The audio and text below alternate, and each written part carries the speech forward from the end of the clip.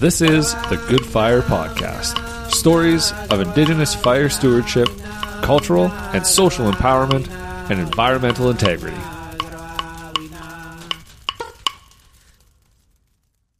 Hey folks, welcome back. Episode 5, Good Fire Season 2. We are here and we're going to Africa.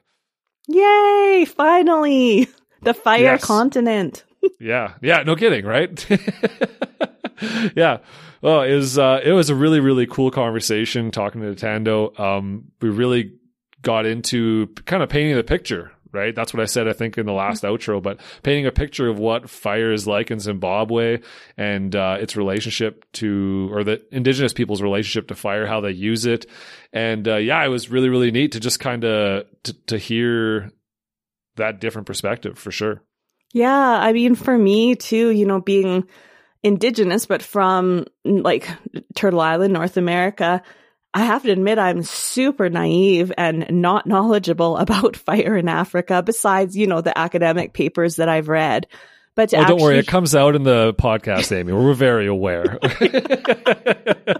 So I mean, to talk to him and have him just be so open with some of our very basic questions was fantastic. And I learned so much about, how fire is managed in Zimbabwe and the different types of ecosystems they're dealing with, different indigenous uses of fire, issues that they have around that. It was fantastic. I just learned so much in this one. Yeah, he was very patient with us, for sure. And funny too. Also, he was great to meet and chat with. Yeah, it was great. So without any further messing around, let's just dive right into this conversation. Let's go to Africa. Here we go.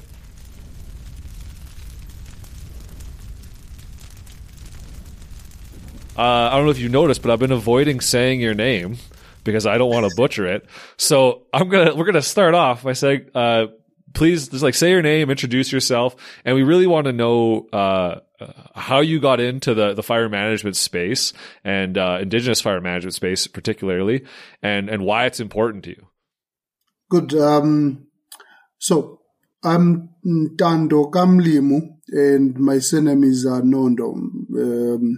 Here in Zimbabwe, in southern Africa. Yes. So I've been involved with fire issues for over 10 years now, and most of our fires are where the people are. So because of that, we have to interact with the people to understand how they are using the fires and how they can better use the fires in cases where some of the traditional uses have been disturbed or disrupted. Mm-hmm. So what's your role? Where do you work? I think you're at is it the Department of Environment? Yeah, so I'm working at the Environmental Management Agency, which is a parastatal under the Ministry of Environment. So this is an organization that is charged with monitoring the state of the environment, licensing, issues related to the environment, and also monitoring pollution, be it land, water, and air pollution, of which fires do contribute to that. So my role here is basically in charge of the GIS and remote sensing, and also the research unit. And because I'm in the GIS and remote sensing unit, we are the ones that monitor where the fires are occurring using remote sensing. And then also we're keeping on checking the trends in terms of frequency of which are the areas that are frequently burning, and also even monitoring during the fire season, where are the fires are burning. There are some fires that are paid, so to say. So those ones we have to monitor them. The ones that will be likely to infrastructure moving towards communities. Here we've got some sparse protected areas, national parks. So if a fire starts in a national park, it can move on for days. So you have to keep on monitoring it, which direction it is going and the like. Mm-hmm. Okay. And do you have fire suppression in Zimbabwe? Do you go out and fight the fires that get out of control? Yes, we do have fire suppression. Of course, it is not extensive as the Canada fire extension, fire suppression. But basically, our fire suppression is based at the community level, where the communities themselves, because that is where everything happens. They are the ones that are farmed, they're the ones that are affected by the fires. So our fire suppression is at that level. By the communities using mostly fire beaters. The simple fire beater, that is the greater part of the fire management. But of course, when we then now come to established entities, such as your national parks, that's when then they will have a bit of fire pausers, and then also coupled with that, they will have also the fire beaters, of course.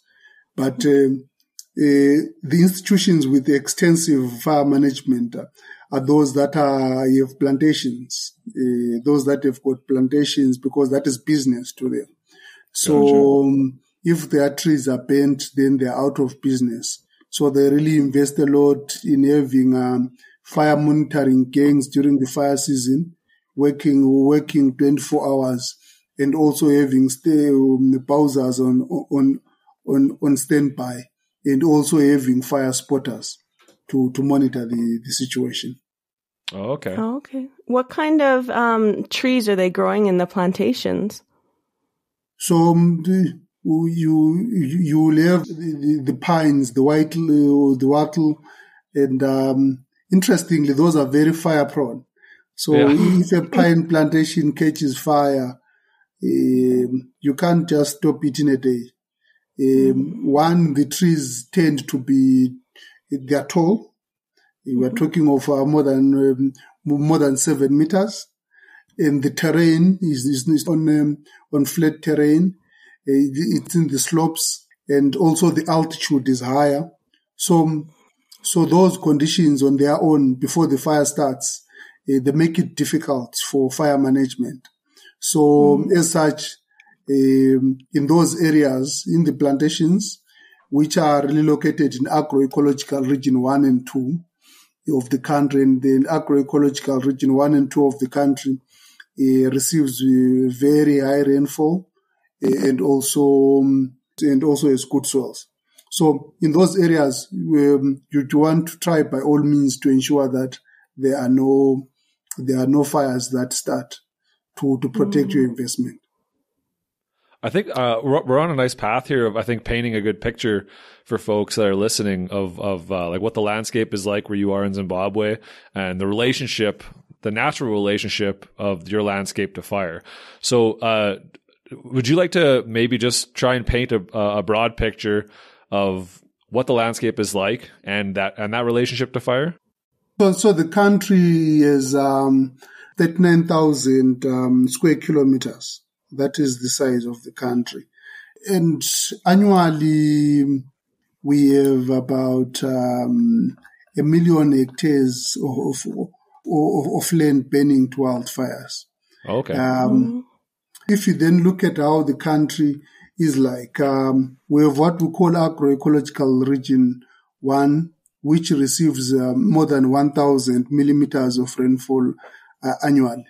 And this is the agroecological region where we have got our forestry plantations.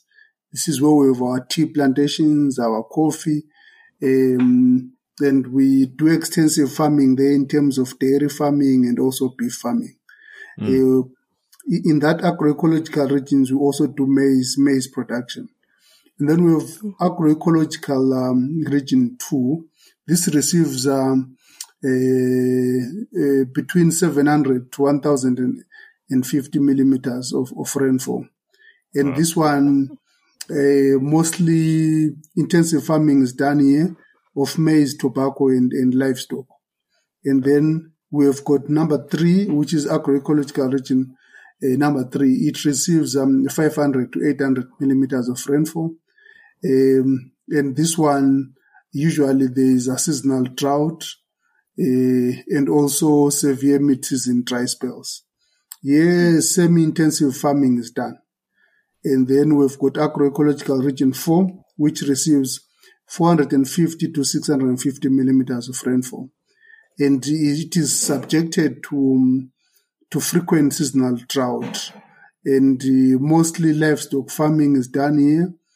Forestry, you'll get your gazetted forestry here. And then we've got wildlife in these areas, and also tourism. And then lastly, we've got natural region 5, which receives less than 450 millimeters of rainfall.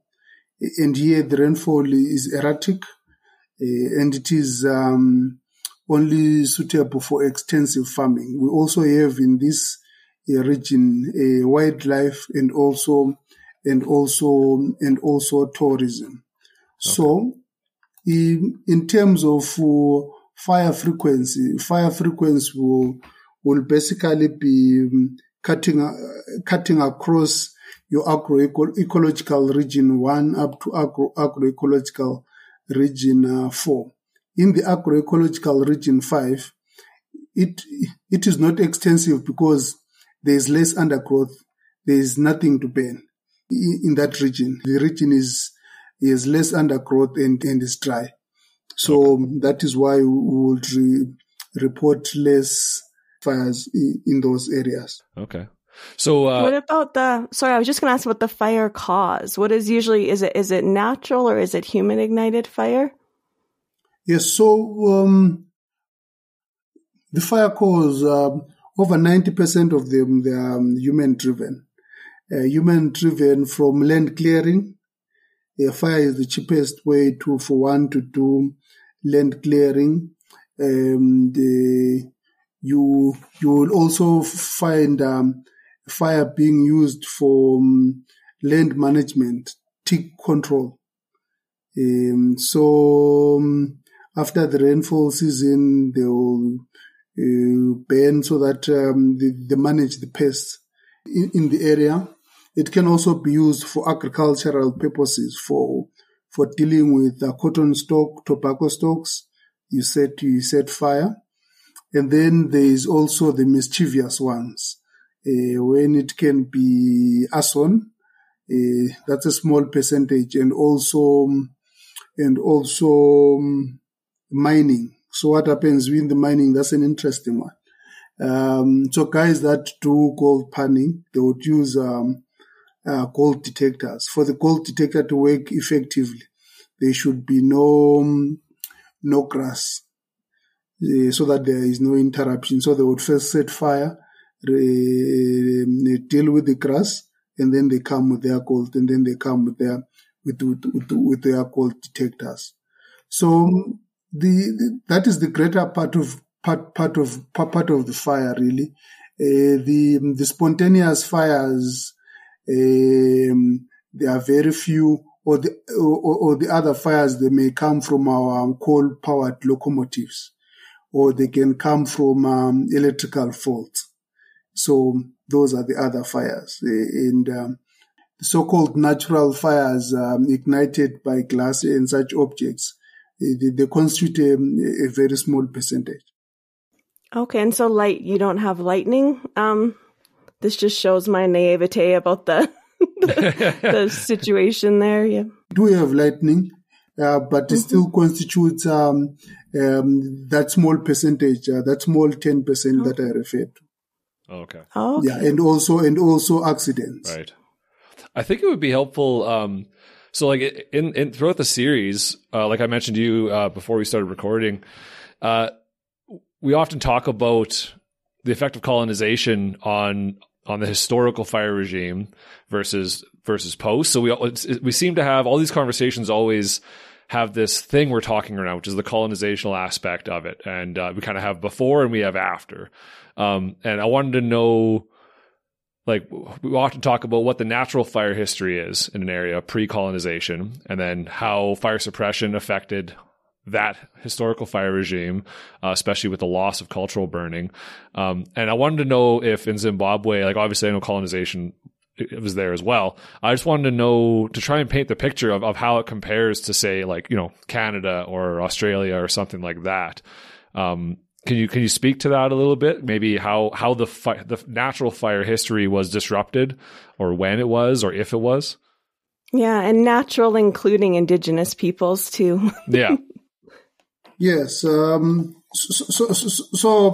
basically, fire for the indigenous is the principal source of energy. Before all this electricity came, this is how the indigenous have been keeping themselves warm when traveling. And this is how they've been cooking, and this is how they even administered some of the traditional medicines, or prepared them. And when they were having their rituals, most of the time they will be done around the fire. The dances will be around the fire. The storytelling long back, we'll be told stories around the fire, would not have stories around the TV telling us the stories.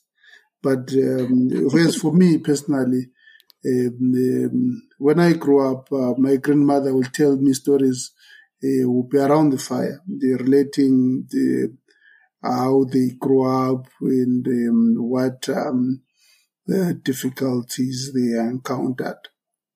So because back then life was organized in a different way, which others thought was not organized, but it was organized in its own way. With low population, it meant that you could easily be on the move from one area to the other. When the fertility of your plot, of your farming plot was poor, you could easily move to the next plot. But with time moving and population increasing, it meant that people had to settle in one place. So with people settling in one place, it meant that you had to then change your behavior in terms of how you use fire, in terms of how you interact with the environment.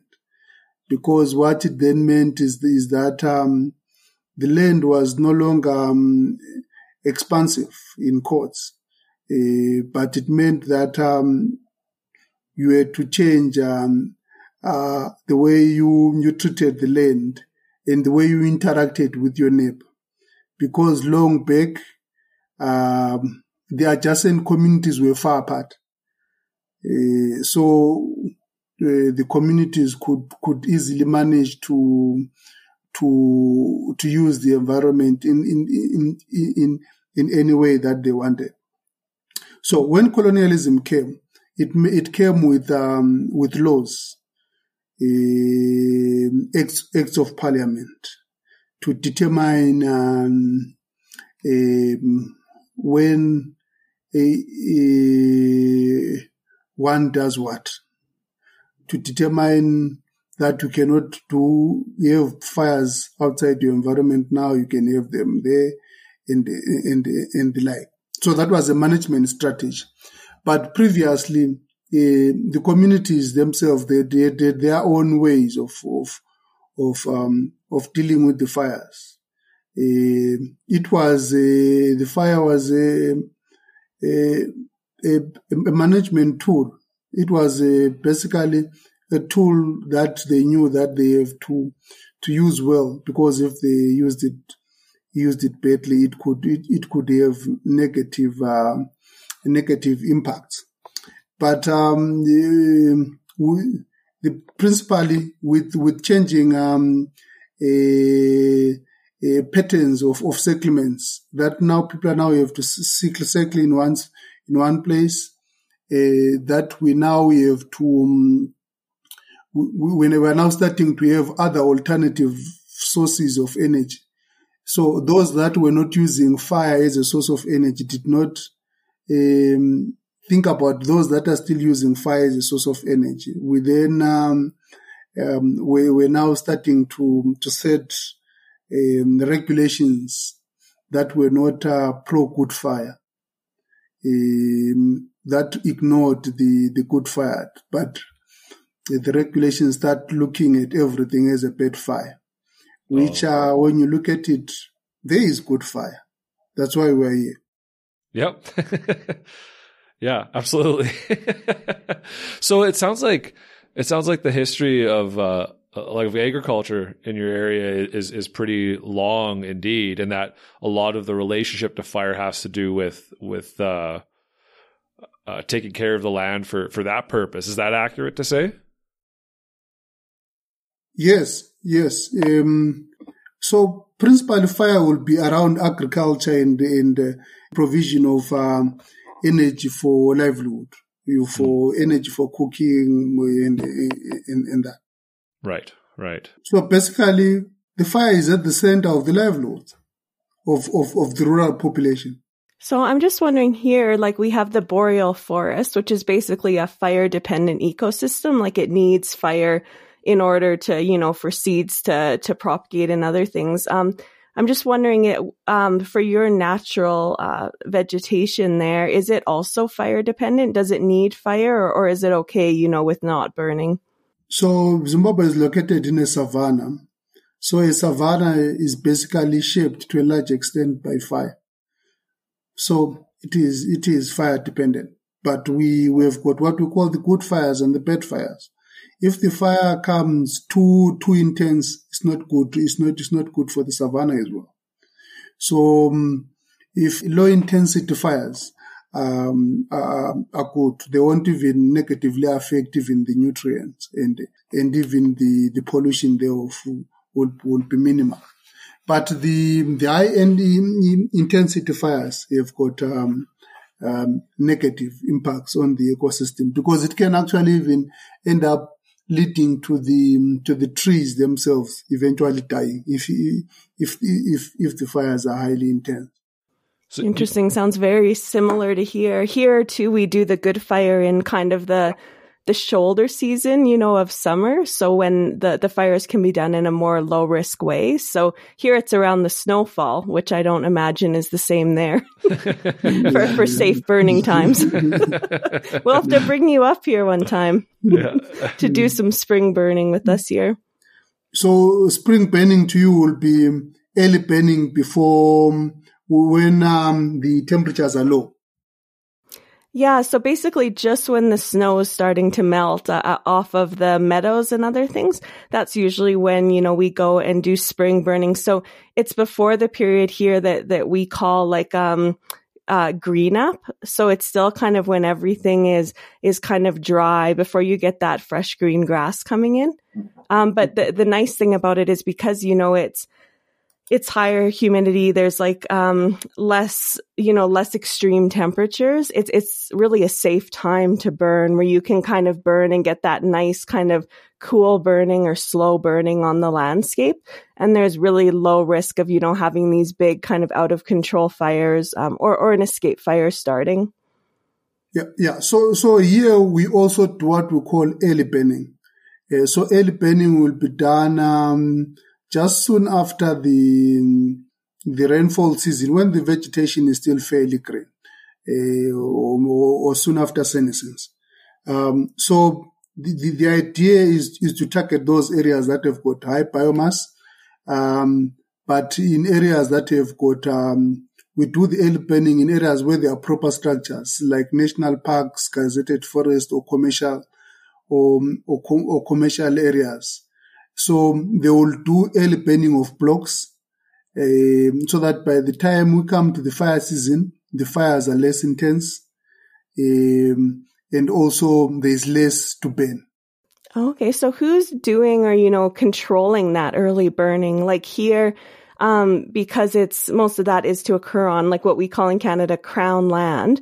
It's usually controlled by like our provincial fire management agencies. So, who can burn and when they can burn. I'm just wondering what it's like for you when you kind of say, they burn. Who is they? So each national park has to have its own fire management plan. So within the national park, there should be the ecologist. So the ecologist in the national park, in the conservancies, in the gazetted forest, is charged with making sure that they keep the vegetation in check to prevent fire bombs, so to say. Because if you leave the biomass building up, you can have very wild, disruptive fires, which can, at the end of the day, result in the whole ecosystem down.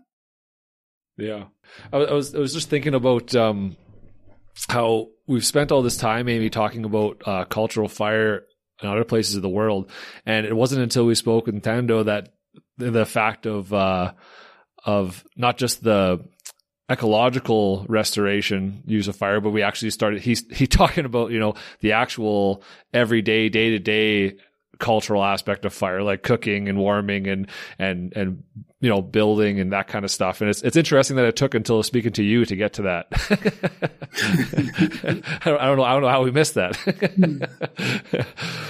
Yeah, well, I think we've kind of been focused a little bit on landscape level fire and burning. Yeah. But I mean, that's such an important part of fire for my community too. Like fire is a big part of ceremonial life. And maybe we got into that a little bit with Ron Good when we talked to him a little bit more about the ceremony and how fire is used in that. Mm-hmm. But no, it's really interesting. So Indigenous, how many Indigenous groups do you have in Zimbabwe?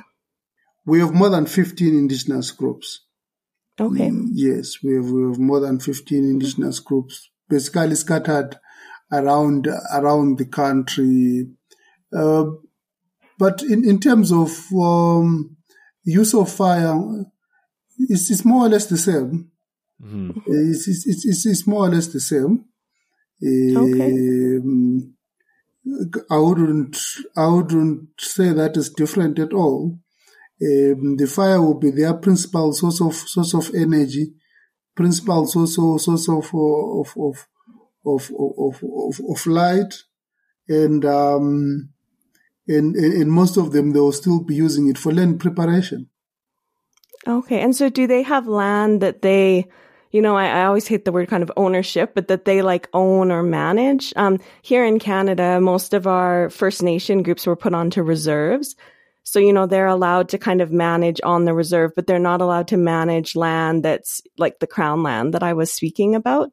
For your Indigenous groups there, is that, is there specific tracts of land that they're allowed to kind of steward with fire?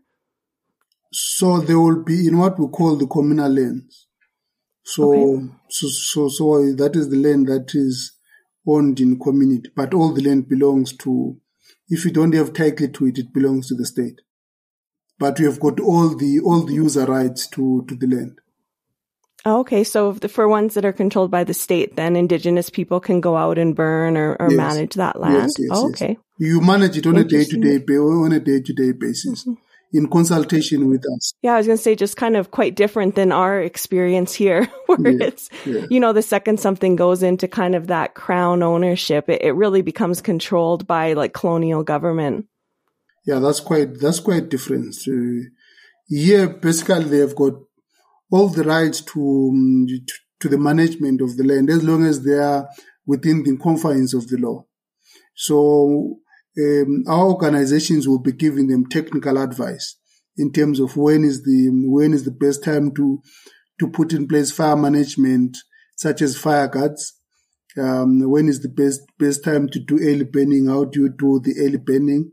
Even supporting them with equipment to do fire management, and also giving them information of how they've been burning, hectareage burned, fire incidences, the kind of maps from remote sensing and stuff to aid in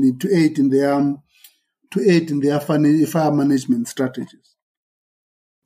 Okay, interesting. And in those indigenous groups, are there certain people, that kind of have that knowledge about burning or that carry out burning? Like here we have, some nations have what we call like a fire keeper role, where it's somebody that, is knowledgeable about fire, and they're the ones that make the decision about where and when to burn or to use like kind of the early burning.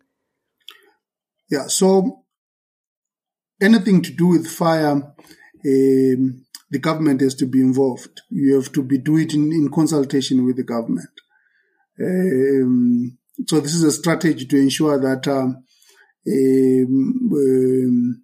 property is not destroyed in the event that one group mismanages their fire, the other group can be negatively affected. So if you are doing it in conjunction with government structures, it means that there is easy coordination to ensure that in the event of a runaway fire, community B is protected.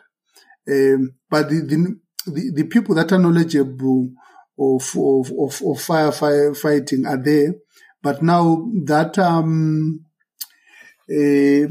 knowledge is no longer the cultural knowledge anymore, or rather, we have added on their cultural knowledge to say that this is how you do the block burning. You have to do it when it's not wind, when there is less heat. We have to first check the direction of the wind and all those things. So we have further equipped them, the communities, with that kind of knowledge. It's interesting to trying to picture what's going on there, because it does sound very, very different than what's going on here, and to try and get a feel for it, having never been to Zimbabwe. But you should visit us. Yes, I should. Yeah. That would be incredible. Yeah. How much acreage is usually burned with early burning there? Like, do you have an idea? Yeah, early burning doesn't. I would say maybe in the region of about 100,000. Yes, at most. But how much hectares on average is burnt in a year? 1 million hectares. Wow. Okay. So is there, what about just out of curiosity, how much forest treed area is there that's, say, or is it mostly the plantations that you have to worry about regarding to fire? I'm trying to get an idea for, is there a natural fire regime in the forested areas? So we have got what we call the gazetted forests. Okay. But in the gazetted forest, it's not, we're not going to have just natural spontaneous fires. That is where we will do our early burning, because we've got the foresters there. So we can do a managed fire regime.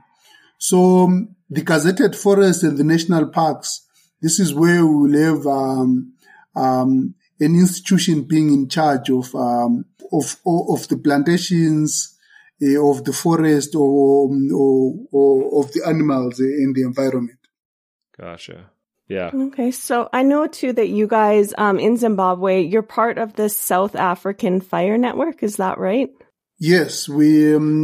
So basically, SAFNET is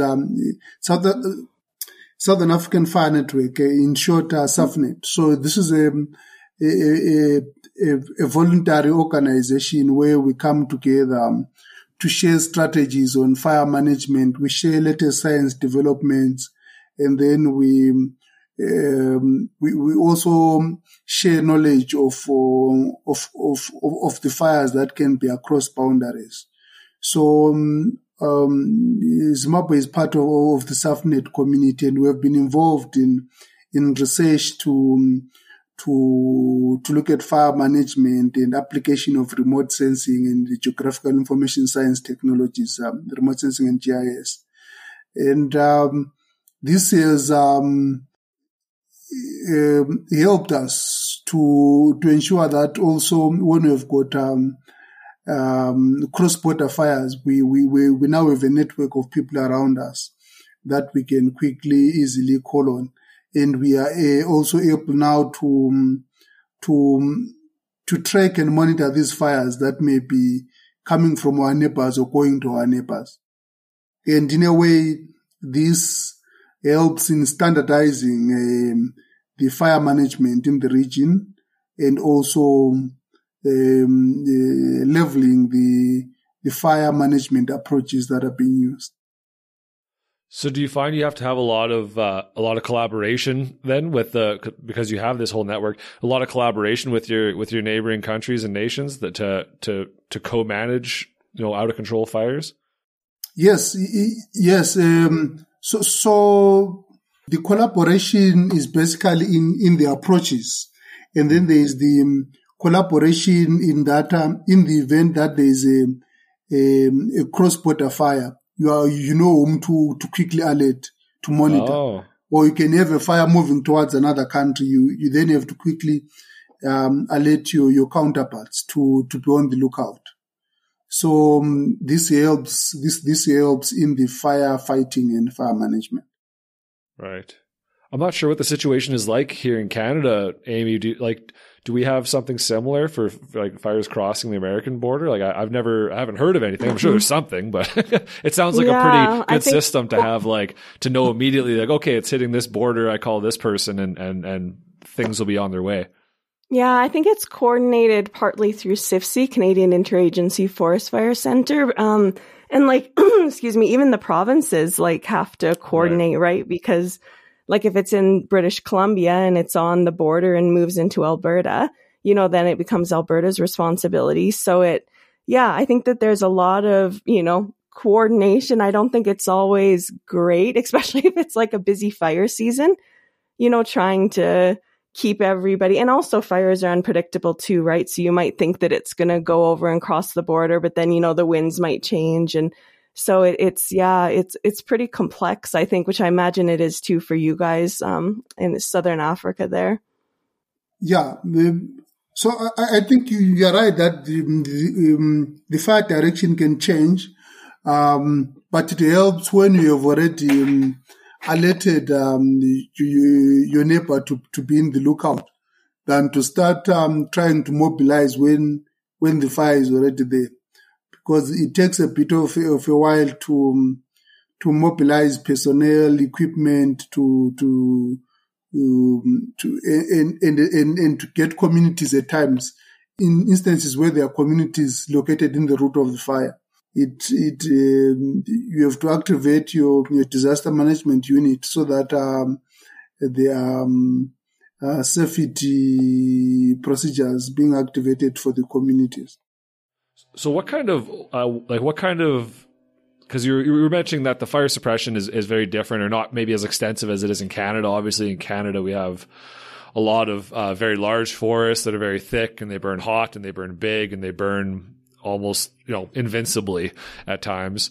And so we have things from bombers to all kinds of ground crews and that kind of thing. I'm curious about the types of tools that are being used to, I'm sure on the cultural level, it's like you said, it's all very planned out and it's more small scale. But I'm curious as to the fire suppression activities in Zimbabwe and what kind of tools are being utilized and how maybe it differs from the West. So the biggest tool that we use basically are fire pitters. Okay. You know a fire pitter? No. A fire pitter is basically a fire suppression tool whereby you have a wooden stick, and then at the end of the wooden stick you have a rubber. So you then beat that rubber on the ground where the fire is to remove the oxygen from the fire. So gotcha. What's that made of? Is it like, what do you make it to smother it? Rubber. Yes, so rubber. Sorry. So yeah, you can okay, use old conveyor gotcha. belts Okay. to make the fire pitas. You can use old tires, old vehicle tires, and then you cut about 45 centimeters by 30 centimeters of rubber. You open the end to make it flip so that when you hit the fire, the oxygen escapes. And then that rubber, you tie it on a stick of about 1.5 meters. So you'll be just holding that stick and hitting the fire like that. You'll be beating the fire using a fire pitter. Yeah, I think imagine that. That's hard work. I think it's called Working on Fire, the group out of South Africa. Yeah. They have lots of videos online, Matt, where they show them using the fire beaters to put out fire. Yeah. So, and then we will also have our knapsack sprayers. So especially the farmers, they have knapsack sprays that they use to apply chemicals. So they also bring the knapsack sprays. I've noticed that you guys that side you've got fire blowers. We've got a few people that use the fire blowers. We can also use big institutions like Forest Commission, like the forest, and we'll have fire bowsers whereby you have a very big bowser with 10,000 liters of water and then a motorized pump to basically be firing at the fire. And then you can also have fire cans that also work like a knapsack spray, which is pressurized water coming from the can, and then you are spraying it around. Is forgive my ignorance, but like in Canada we don't have a water issue, right? I'm assuming in the savannah the water is probably a lot more sparse than what we have here, right? So there's probably a lot more cautious with the use of that, or yes, but if there is a fire, you better use the liquid water you have to save your property. There you go. Prioritize.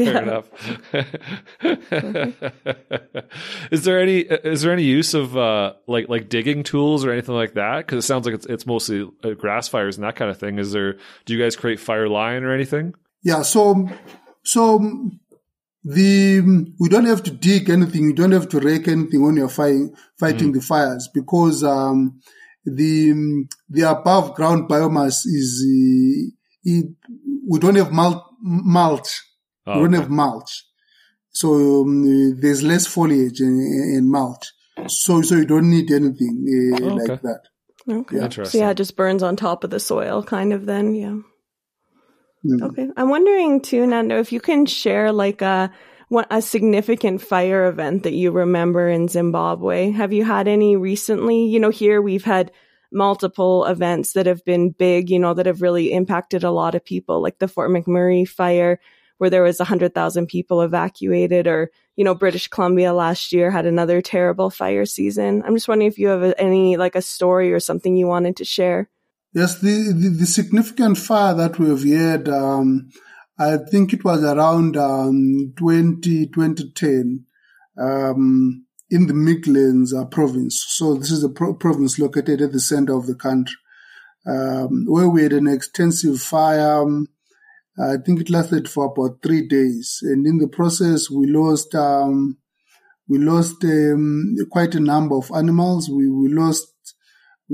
I think about. I think it was about seven elephants, and donkeys that got trapped. What you'll be having in the farms is that the farms will be demarcated by fence.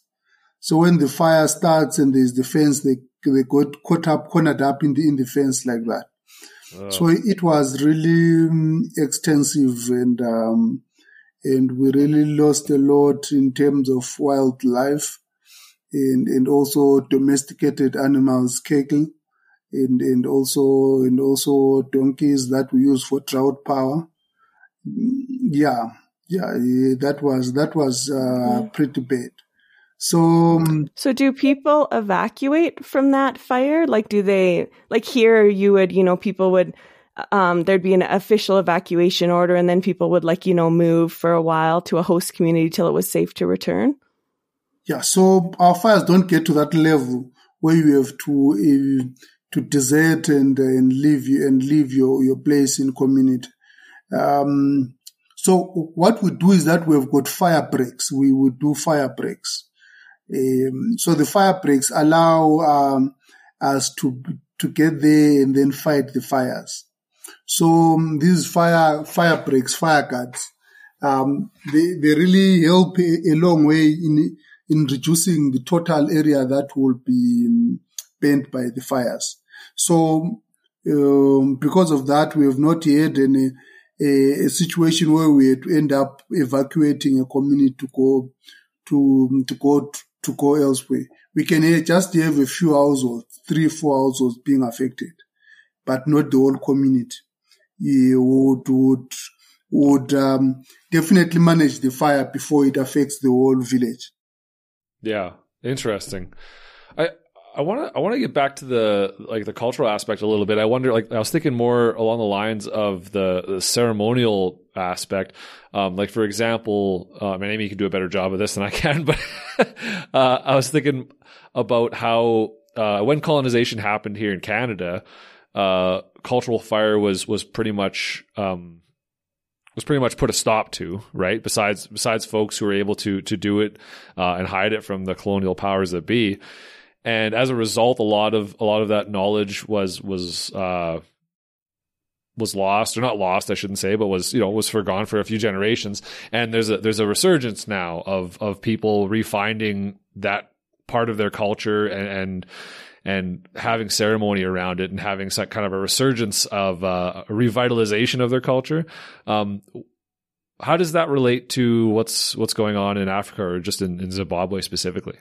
So in Zimbabwe, I think is because the way the fire was used, mostly being for cooking, and if it is being used during cultural ceremonies, it will be used within the homesteads. So as such, this was not really destabilized or disrupted. But what was then disrupted was the continued use of fire to clear land for agriculture. Or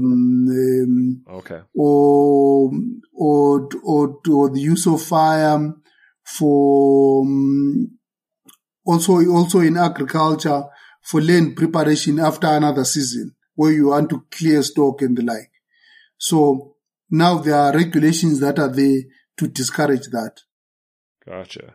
I see. Yeah. Do you see any interest amongst Indigenous groups there in trying to bring that back, those practices, or is it something that's not needed today? The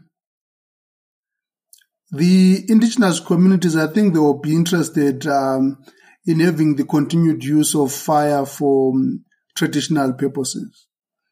And that, I think, for the near future is almost going to be there. Is almost going to be there, because luckily we have not had any disasters emanating from the fires that is used during traditional rituals, traditional proceedings, which is good, and we would like to applaud our communities for that. The use of fire for agricultural purposes, definitely the communities are interested in that, because it's the cheaper way of clearing the land, and also to them of pest and diseases control. Yeah, it's interesting here about the ticks, because that's one of the one of the main reasons here too why people burn in many areas is because of ticks in the forest. And so sometimes they'll see like a moose or something that has like a severe tick infestation, and then they know that it's a time to burn in like that moose's habitat to kind of make the forest healthier. So yeah, anyways, just interesting how, even across continents, some of the practices are pretty similar. Yes.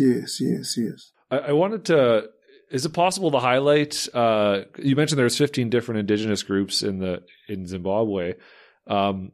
Is it possible to highlight some of the maybe like ceremonial aspects of fire and how, in those different indigenous groups and kind of what that looks like? I don't have much details about on that. Okay. Yeah. Just kind of curious. I think we'll try and see that in our future engagements, we will try and link up with a few representatives for the various groups so that in their own words, they tell us. Mm-hmm. Yes. Yeah. Yes. I think here, a lot of indigenous communities too, I think because we're having such big, bad fire events with so much bad fire that a lot of indigenous communities here, I think, are frustrated. And we talk about it in the podcast quite a bit, that they can't put their traditional practices back on the landscape because they feel that they, in addition to fulfilling cultural purposes, they also reduce wildfire risk too. So I think that there's, lots of times when we're faced with these kind of big disastrous fire events, people want a different solution. And I think in North America, we're starting to just see the general public really get a big interest in indigenous fire practices. Yes, that's very interesting. I think that would be like if communities here were told to stop using fire for agricultural purposes, they would really, really not like it at all. Yeah, no kidding.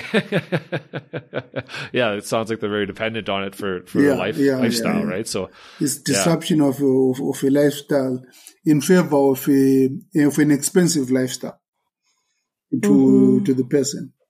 Yeah, it sounds though like you guys haven't had as many like devastating fire events as maybe in Canada in the last 10 years. It's just we've seen so much destruction and evacuation, and yeah, it's been a tough few years. So I think that people are really, thinking about good fire and how it can be used in a good way, but still kind of coming up and hitting against those colonial institutions that won't let people burn.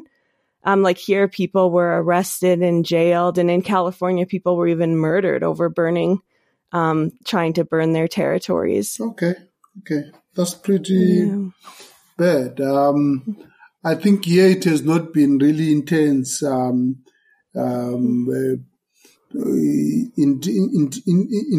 terms of fire issues. So I think the efforts also that we have been putting in terms of fire management, we have been putting lots of effort in terms of fire management, having what we call the fire season, starting from the 31st of July up to the 31st of October. So during that fire season, we are not allowed to be lighting fire outside your homestead. Okay. So that ensures that during the fire season, we are not we reduce the instances of people going to use fire for agriculture purposes, and therefore eventually resulting in fire. And then during that season, we will not allow early burning of fire using fire, because that is the season when our temperatures are starting to go up, and we do not have rainfall during that season. So, and even the winds, there will be it will be windy. So yes. Okay, yeah, it sounds here we've got a fire season too, where there's usually fire bans on as well. But yeah, we still get quite a few starts, and then the lightning here is a big problem in those dry periods. Yes. Yeah, it's an interesting difference to see because I think you're the first person we've spoken to that's been that the relationship to fire and the disruption of fire and the landscape are so drastically different. It seems like for us. So I've definitely seen a different side of fire here today for sure for me. Definitely. Oh, thank you. We have to, I think, keep talking to people in various regions so that we see what we can learn from various geographic locations and have more of the good fires. Mm-hmm. Is there something you're excited about in regards to fire? Something new, some kind of, I don't know, something new that's happening that you're excited about that you'd want to share here today? Maybe some development or just new idea or anything like that? Yes, I think the use of technology for fire management is what is new in our side of the country, whereby and this also even excites the communities. During the fire season, we track the fires that will be happening. That we are able to track the fire that is happening, its location, see what landscape is being burnt. Is it a grassland? Is it a gazetted forest? And see in which direction the fires is happening. And then, because we've got our structures on the ground, we then communicate with our structures on the ground. So, and tell them that your area is under fire.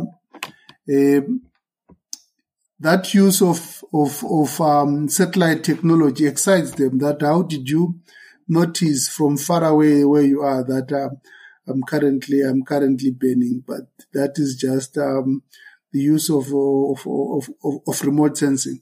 So, and then when you come then at the end of the season, and then you then show them a graphical representation of how the different smaller units of their districts wards have been performing.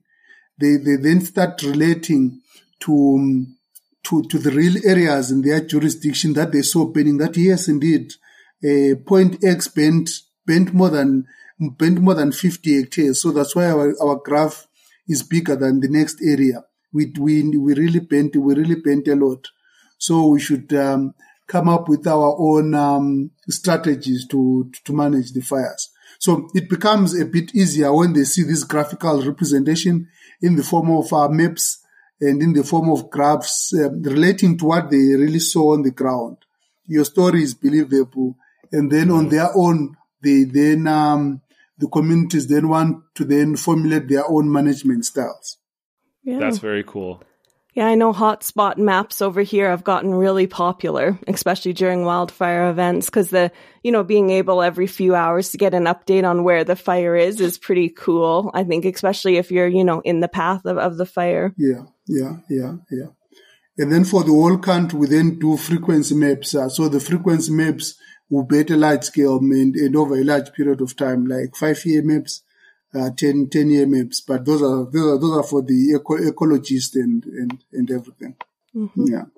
Right. Yeah. That's awesome. Exciting stuff. Yeah. It's always interesting. You can get a new perspective on something you thought you had a wrap on. Like it's cool to start to pick apart those new ideas and new opportunities. Yes. Very cool. Yeah. It's been so great to learn too about Zimbabwe and the fire situation there. I know Africa, is the fire continent. And I think that we too often kind of disregard in terms of, focusing on the Canada, US, and Australia situation. So really excited to chat with you and continue, I think, on, learning more about the situation in Africa. Yes, thank you very much, Amy, for giving me this opportunity and Matthew for giving me this opportunity too, so that we just talk about the fires in the Savannah region and the fires in Zimbabwe in particular. Awesome. Thanks so much. Thanks for coming on. Yeah, we appreciate talking to you. I definitely learned a lot, and we're excited to share this with our listeners. So I know they're gonna enjoy learning about it. Yeah, now so we got to book the plane tickets, Matt, to Zimbabwe. Yes, right. We have got one of the 7 wonders of the world. We have the Victoria Falls. Yes, beautiful. And if you should actually come to the Victoria Falls, because on the Victoria Falls, we have a very big national park, which is interesting fire management practices. So I think if you come there, you will really be able to, you see the Victoria Falls, you see the Wanga National Park, where you have the Big Five. So the Big Five, that is, you have got your elephant, you have got your lions, you have your buffaloes, you have your cheetahs, but all these are still trying to live alongside the fires. That's very cool. I've always had a desire to go to Zimbabwe. Actually, when I was in university, a prof of mine, Dr. Marty Lukert, he spent a lot of time in Zimbabwe, I guess. I'm not sure what he was up to, but he spent a lot of time there every year. Every year he was something interesting. It was something interesting. It was something to do with work. It was something to do with research, something to do with land management, right? But I remember he was always talking about it. I think he spent like 4 or 5 months a year there for about 10 years. And ever since he was talking about how much he loved it and how we just recommended that everybody go, I've always wanted to go. So this has just furthered my desire to make the trip.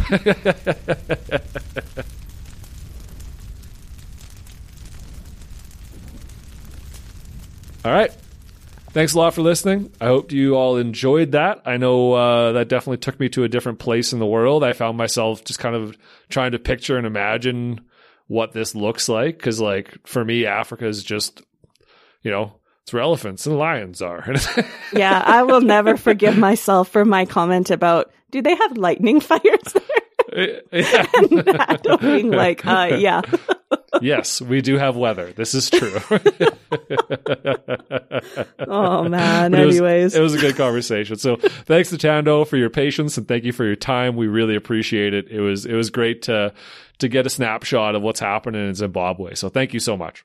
Yeah, hopefully we can get him over too to Canada. And, that's one thing I think with our international wildfire community is that we need more people from Africa, from all different countries that are involved in the community, because there's so many lessons that we can learn. Mm-hmm. Oh, I can only imagine. Yeah, for sure. Good stuff. Good stuff. Okay. All right. What's next? On to the next one. We're on to the next one, and we haven't recorded it yet, so we don't know what it's going to be, but it's going to be a surprise location. So have fun with that. An exciting one. That's why it's taking us so long to try and get. But we promise it's going to be worth the wait. It'll be cool. At least we hope so. They're always cool. I agree. I don't know. I just got to put that out there because we haven't done it yet. All right. We'll catch you next time. We'll see you here in a week. Take care. A huge thank you to Canada Wildfire for their support of this podcast. As well, we would like to thank the Fighting Gunditjmara for allowing us to share their fire song Ween as the official song of Good Fire Podcast.